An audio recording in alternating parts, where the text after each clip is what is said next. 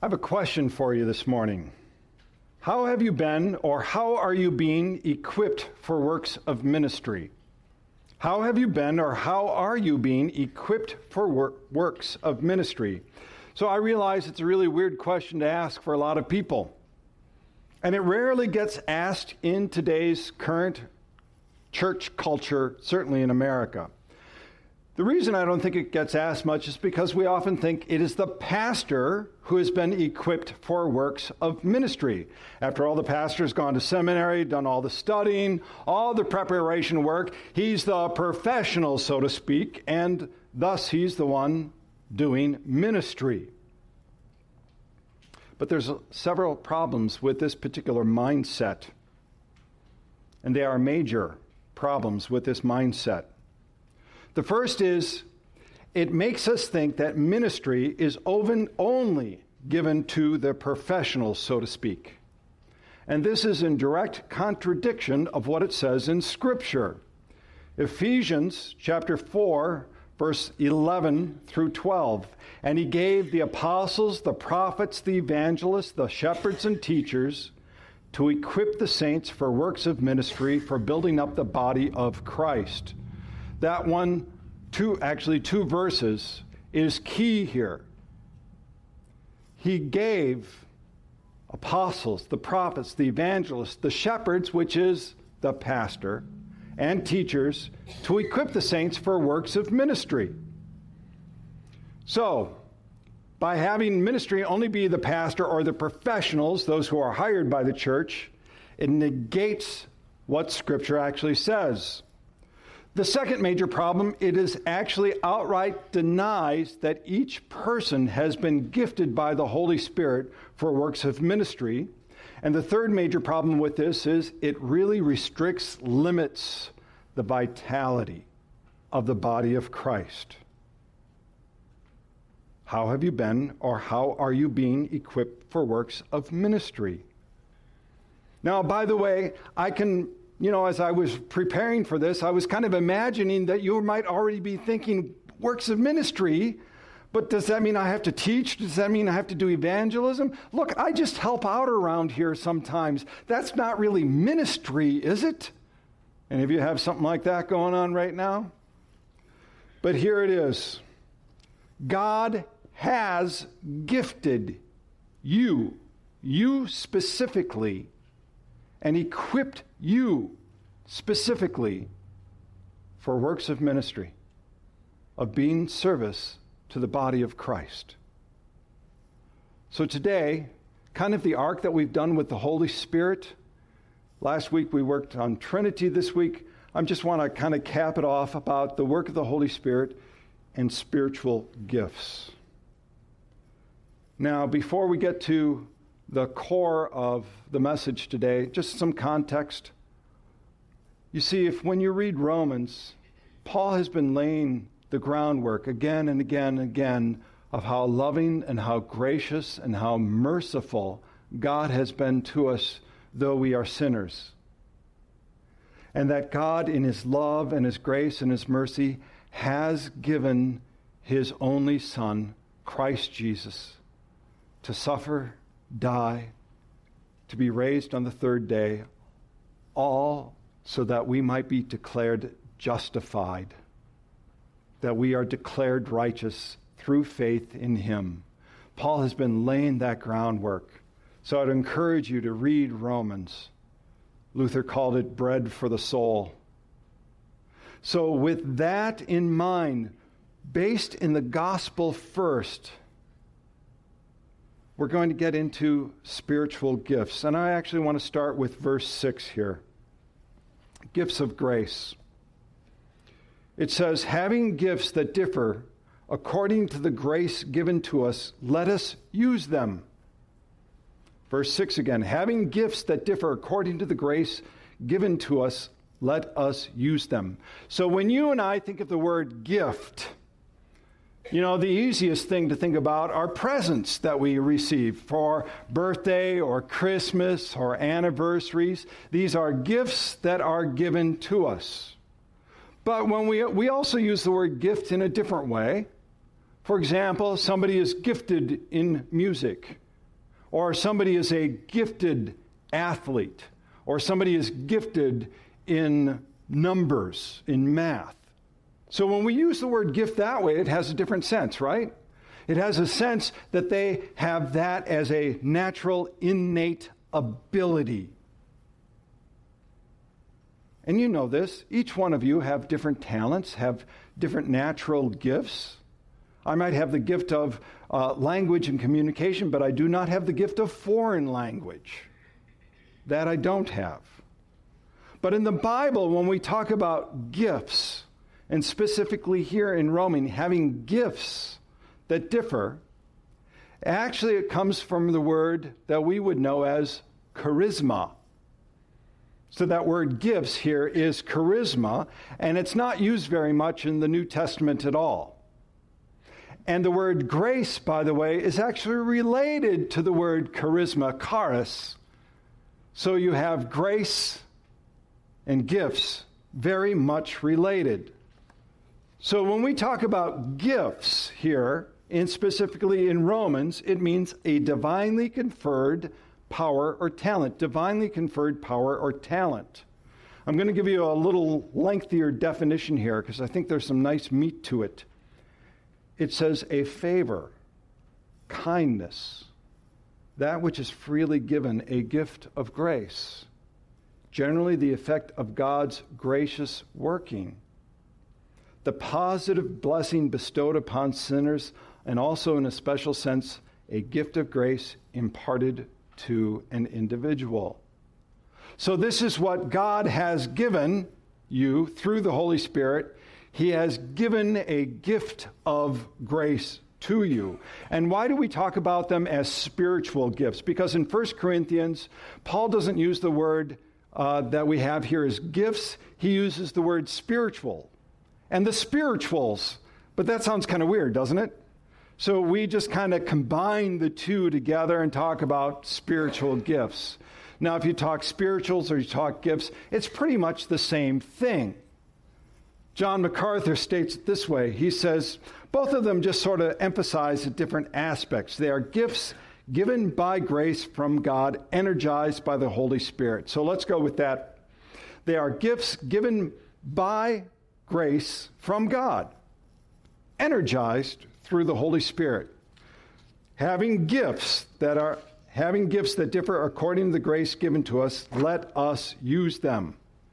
So notice here that the emphasis in this particular phrase is having gifts that differ according to the grace given to us. That's the phrase that comes before it. Then what are we to do? Use them. That's actually the whole purpose of this sentence. Use them. It's as if the words were flashing on screen. Serve. If you have service, serve. If you have teaching, teach. The emphasis then is on using these gifts. It is an active thing of using gifts. To be a Christian is to be actively using your gifts. This is very different than what we have in our American church culture today. We have a very passive church culture. You go to church. Sometimes you ask, are you being fed? Have you ever been asked that question before? Are you getting fed? As if it is the one simply to serve the meal where you eat, and then it's kind of like, well, I like the meal or not. You know, part of that music I liked, this I didn't like, this was too short, this was too long, and we get into a very consumer-related mentality. Does this sound familiar at all? It's too hot, too cold, the chair's is too soft. I mean, it's like, Goldilocks and the Three Bears, something like that. But it gets into this consumer mentality. What about this question instead? Instead of, are you being fed, what about this one? How are you being equipped for works of ministry? What if we asked that question in this church instead? How are you being equipped for works of ministry? And rather than asking the question, what gifts do you have? Because that's another one that people will say in churches, oh, what's your spiritual gift? What's your spiritual gift? And somebody might know what their gift is, somebody might not, but it's like you have a gift and then you've put it away. Did you ever do that? It's like somebody's giving you a gift and you put it in a corner and then my mom always called putting gifts in places like that, I put it in a safe place, which meant she couldn't remember where it was. So Heidi and I talk about that. When we lose something, we just say, oh, it's in a safe place. Do you do that with your spiritual gifts? Do you keep it in a safe place? Do you forgot what it is? You're not even sure if you're using your gift? So rather than saying, what is your gift, which is a good place to start, how about how are you using your gifts for works of ministry and building up the body of Christ? One is passive, one is active. See, Christianity is ultimately an active pursuit and passion. Now, as I was writing this and preparing for this, I was also thinking what some of the reaction might be. And one of the reactions, and I know because I've talked to people, not necessarily here, but other places, look, I've got a busy enough schedule already. How can I fit one more thing into my schedule? And then it's like your gift has become a burden. One more thing, man, I can't do that. How about this instead? Try this prayer instead. See what answer you get. Dear Jesus, let's be realistic about this. Jesus, I know you went to the cross and died for my sins and that you rose from the dead and that we may have life. I know that through the Holy Spirit you have given gifts to me, Lord, but you just don't know my schedule. Now, I know that might sound like I'm trying to guilt you into it. I'm not. I'm just trying to be realistic about how people think about using or not using their gifts. Because remember what I said, what Paul's been writing about? He says, God so loved you that he sent his son for you to die for you, that you may have life, that you may follow him, that you may work together building up the body of Christ. This is about the love of Christ Jesus given to us in the gospel message. What did Jesus ask Peter to remember? He asked Peter at breakfast, Sea of Galilee, do you love me? And then he said, feed my sheep. Do the work that I've given you. You've been gifted, Peter. I have given you something precious. Use it for the body. This is what we are to do. So being equipped, knowing that gifts are given to us by grace, now let us actually go to the spiritual gifts themselves. If prophecy, in proportion to our faith, if service, in our serving, the one who teaches in his teaching, the one who exhorts in his exhortation, the one who contributes in his generosity, the one who leads with zeal, the one who does acts of mercy with cheerfulness. So Paul has listed 7 of them here. And when we take a look at this list, we want to make sure that we do not see this list as all-inclusive. As a matter of fact, if you've got your handout here, you're going to see on the back of the handout, I gave you a chart of spiritual gifts. And in this chart of spiritual gifts, you will see that each list does not contain the entire list of all spiritual gifts. That some are mentioned in one place, some are not mentioned in another place. No one list contains all of the spiritual gifts. Some of them are repeated, some are not. So when we take a look at spiritual gifts in Scripture, we see a couple things. We see, first of all, that the lists are to be made as examples. That's the first thing. The way Paul lists them, he doesn't list, he doesn't speak or list the spiritual gifts in any particular order. He used them to illustrate the gifts of grace that God has given to people. Nor was he saying exactly how each one of them are to be applied. For example, the gift of teaching can be applied in many different ways. The reason I want to loosen this up a little bit is because a lot of people are going to say, well, what is my one specific gift? And they're trying to figure that one out so much that they get frozen and don't do anything with it.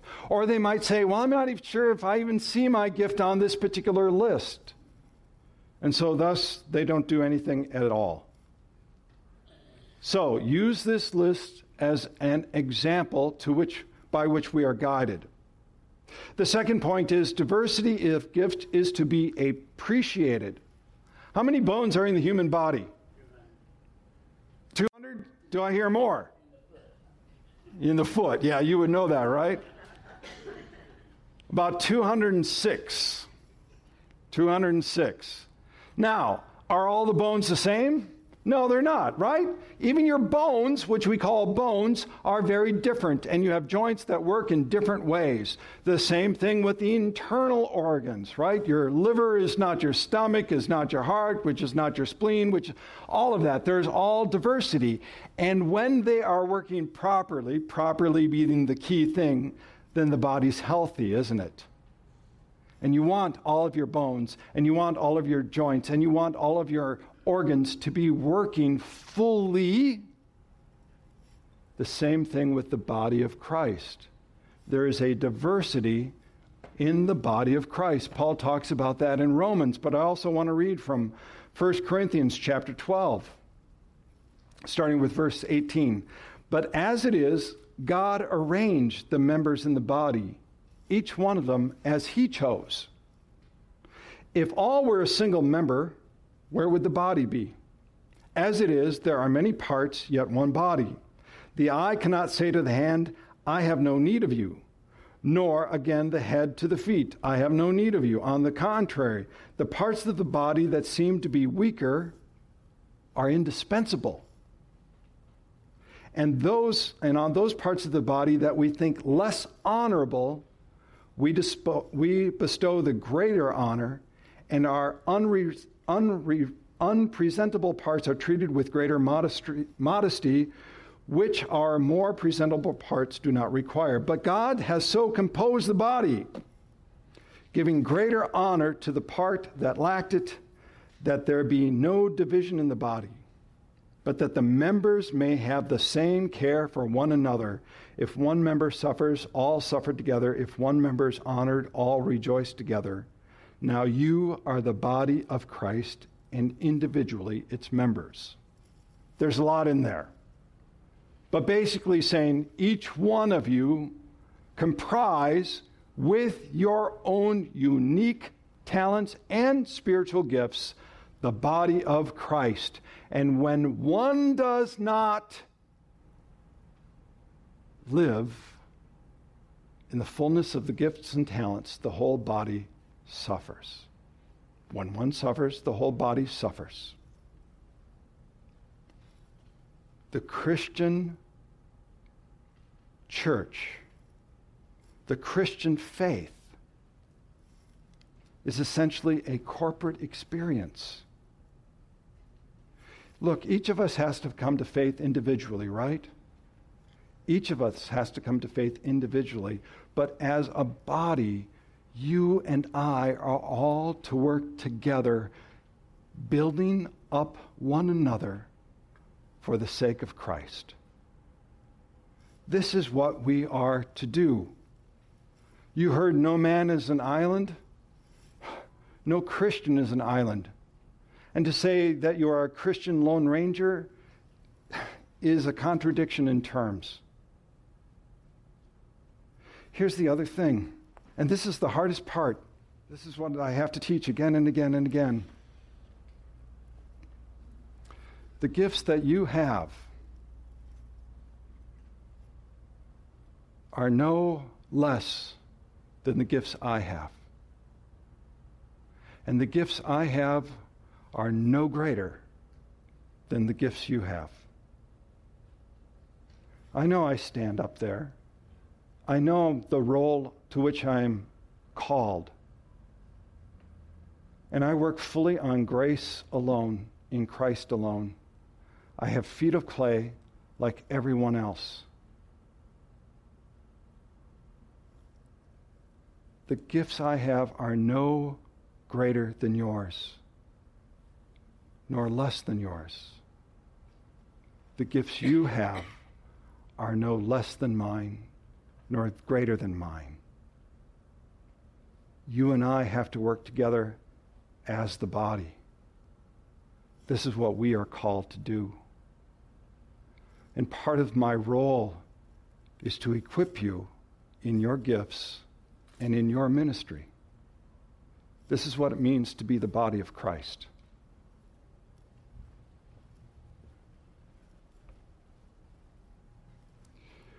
Now I want to go to two gifts now, narrow it down a little bit, that we don't think about. We often talk about, the prophecy or the tongues or the teachings, but you know what? Mercy comes up. So mercy is an essential attribute or characteristic of God. In Exodus chapter 34, the Lord passed before him and proclaimed, the Lord, a God, merciful and gracious, slow to anger, and abounding in steadfast love and faithfulness. Jesus in the Beatitudes said, blessed are the merciful, for they shall receive mercy. The biblical meaning of mercy is so rich, it's hard just to put into one word. It could be kindness, loving kindness, goodness, grace, favor, pity, compassion, steadfast love. So if you have the gift of mercy, it can show up in many, many different ways. In general, it shows up as being patient and compassionate towards others, especially those who are suffering or those who are afflicted. You might have great empathy for those who are suffering or those who are afflicted. You might be the hands and feet of those in the healing process.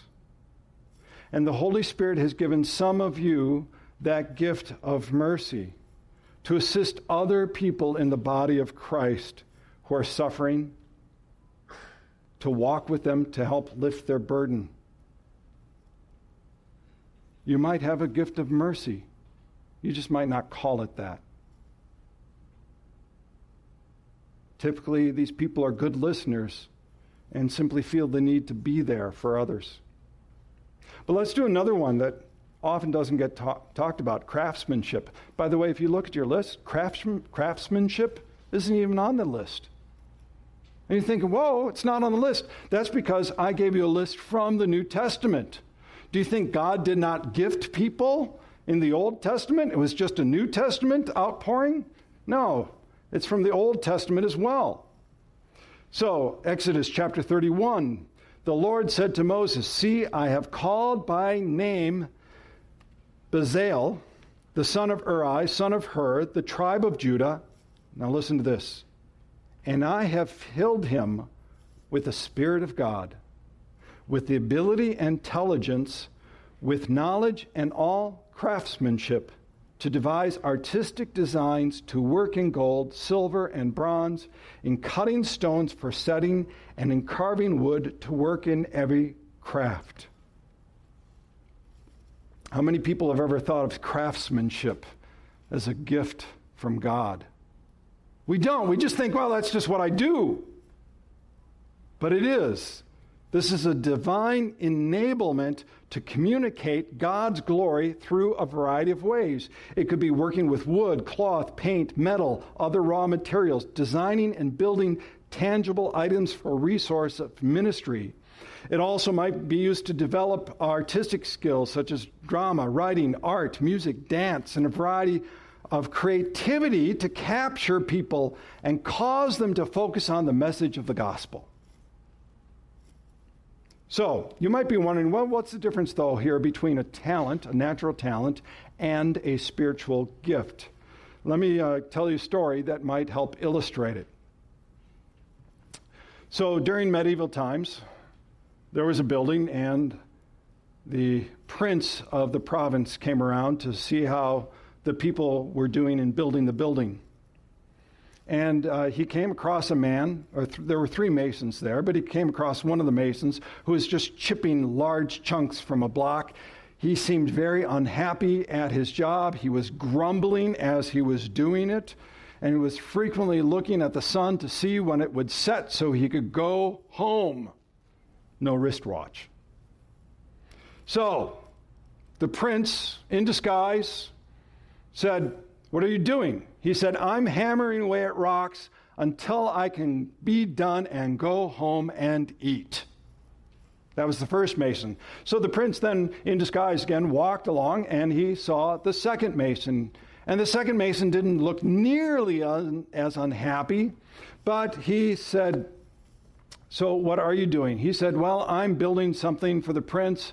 I was hired to do this. I'm trying to be faithful to it, but I'll be glad when it's over."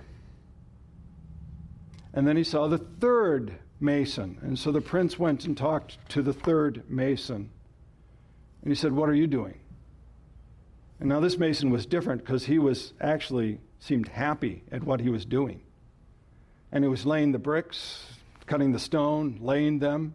And he would often stop and look back and look at the work he was doing.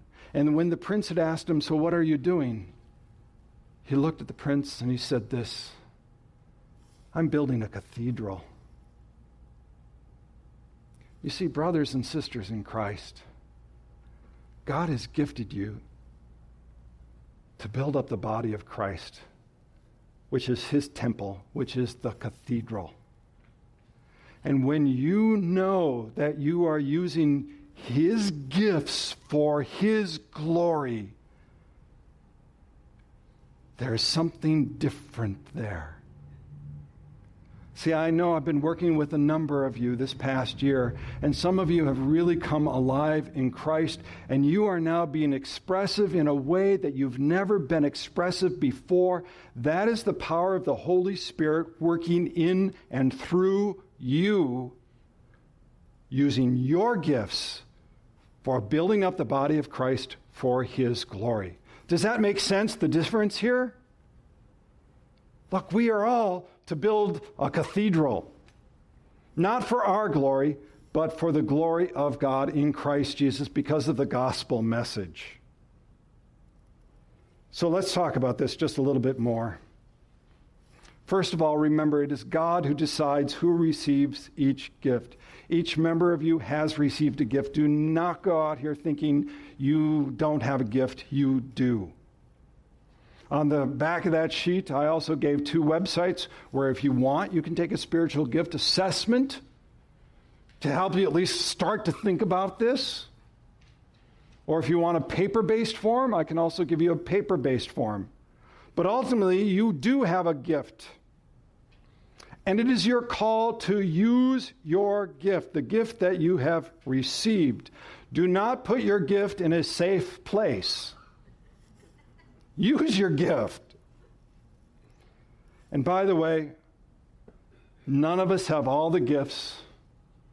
We all must work together.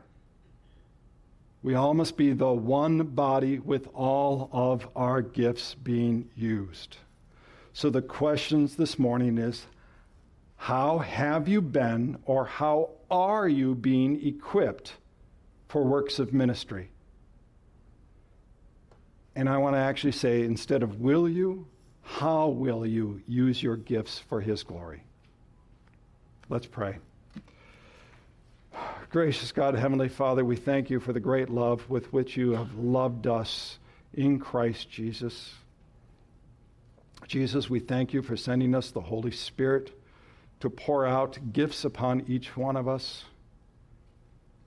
And Holy Spirit, we thank you for the work that you are doing. And we ask and pray that you move mightily in our lives, all for the glory of Christ, to the honor and glory of the Father. In Jesus' name we pray. Amen. We hope that you've been blessed by this message. If you have any questions or you would like to grow deeper in your faith, please visit our website at joyccc.com. Again, that's joyccc.com.